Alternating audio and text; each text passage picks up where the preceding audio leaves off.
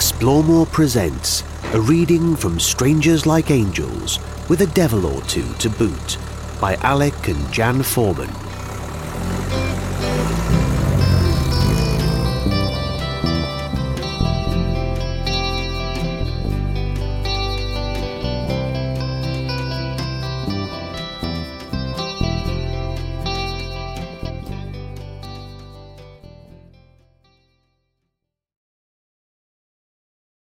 Chapter 42. Catching Up. 25th of January to the 8th of February, 1978. Iran.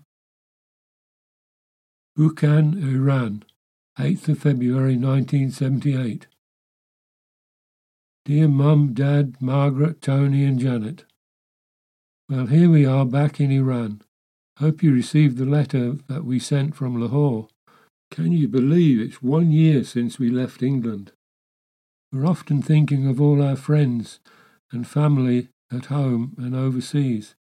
Jan's last count of how many postcards we've sent since being away is 150, and that excludes all those we've sent to you and her folks. Thanks for your letter, which we collected in Esfahan. Also had letters from Jan's parents and Nigel and Helen in Vienna. Pity we didn't get your Christmas card and letter in Kathmandu. Mum, I thought I remembered you saying that you didn't want to be secretary for the local branch of the Women's Institute again. You're easily persuaded, and you love it, really. How are the birds in the aviary coping with the winter this year, Dad?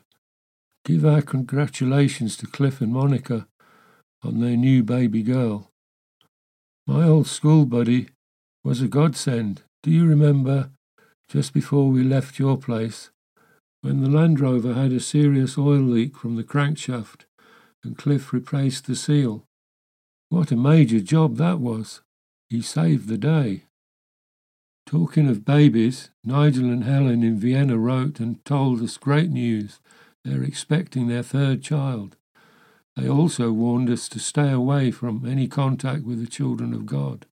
It's a cult. Apparently the leader of the organisation, David Brandt Berg, alias Moses David, encourages all sorts of sexual practices to promote his take on Christianity. He communicates to his followers with those Mo letters we've been collecting since Kathmandu. It's scary to think how easily we could have been sucked in, and how many young people are. Needless to say, we made a fire and burned the Mo letters.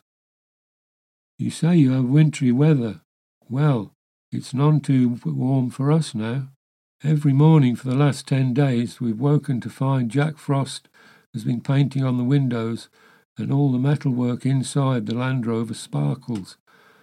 But we've never been cold at night with our duvet and blanket.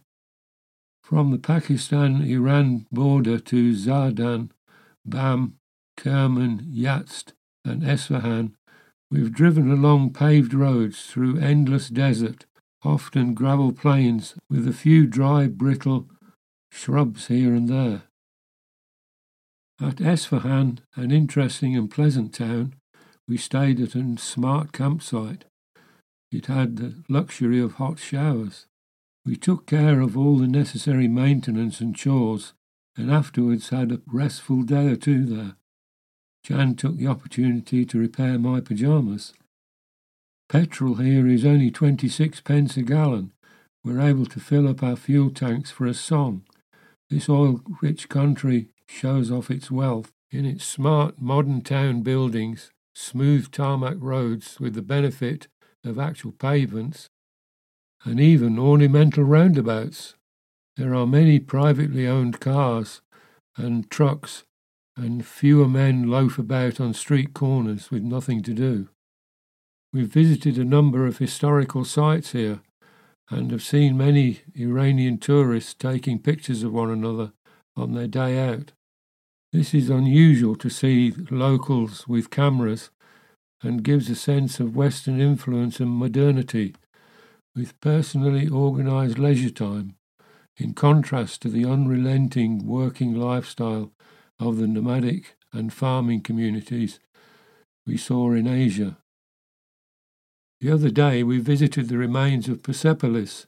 7 years before, it was the 2500th anniversary of the Persian Empire, so the wide road that led to the site was flanked with the still standing flagpoles and streetlights, which seemed totally out of place in the remote desert location.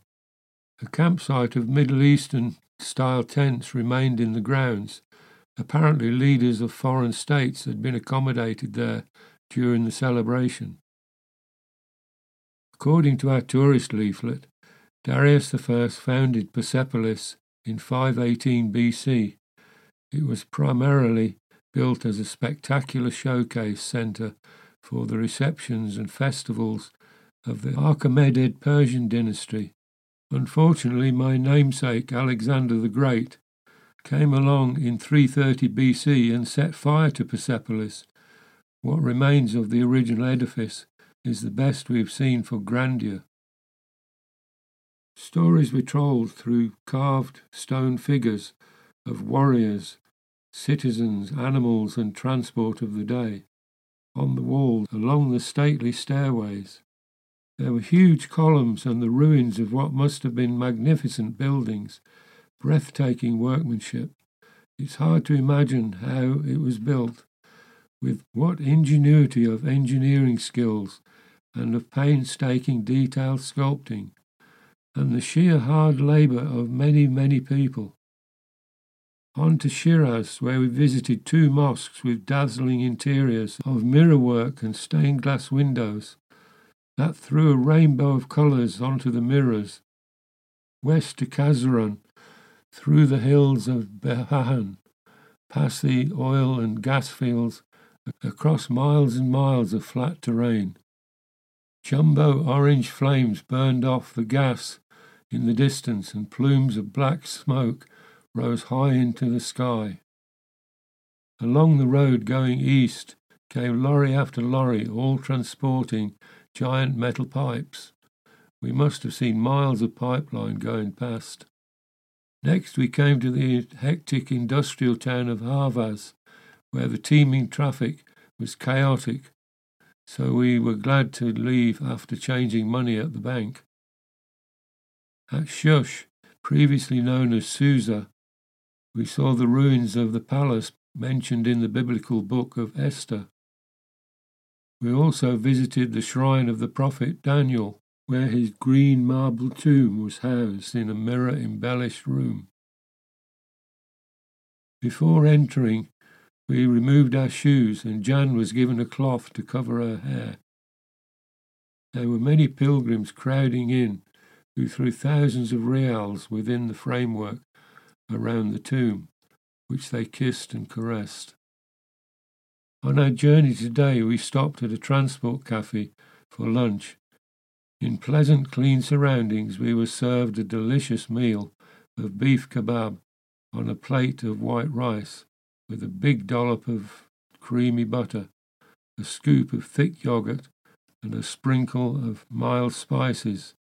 Enjoyed with a chapati and fine-tasting black tea, it was a memorable meal. We planned to be back in England around the 1st of April after visiting friends. We have an invitation to spend several days with Nigel and Helen in Vienna. Then my mate Bob from Army Days insists we spend Easter with him and his now fiancée Sabine, near Frankfurt.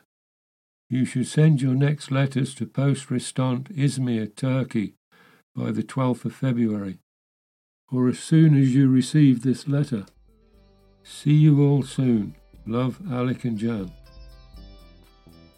Total distance driven, 35,255 miles.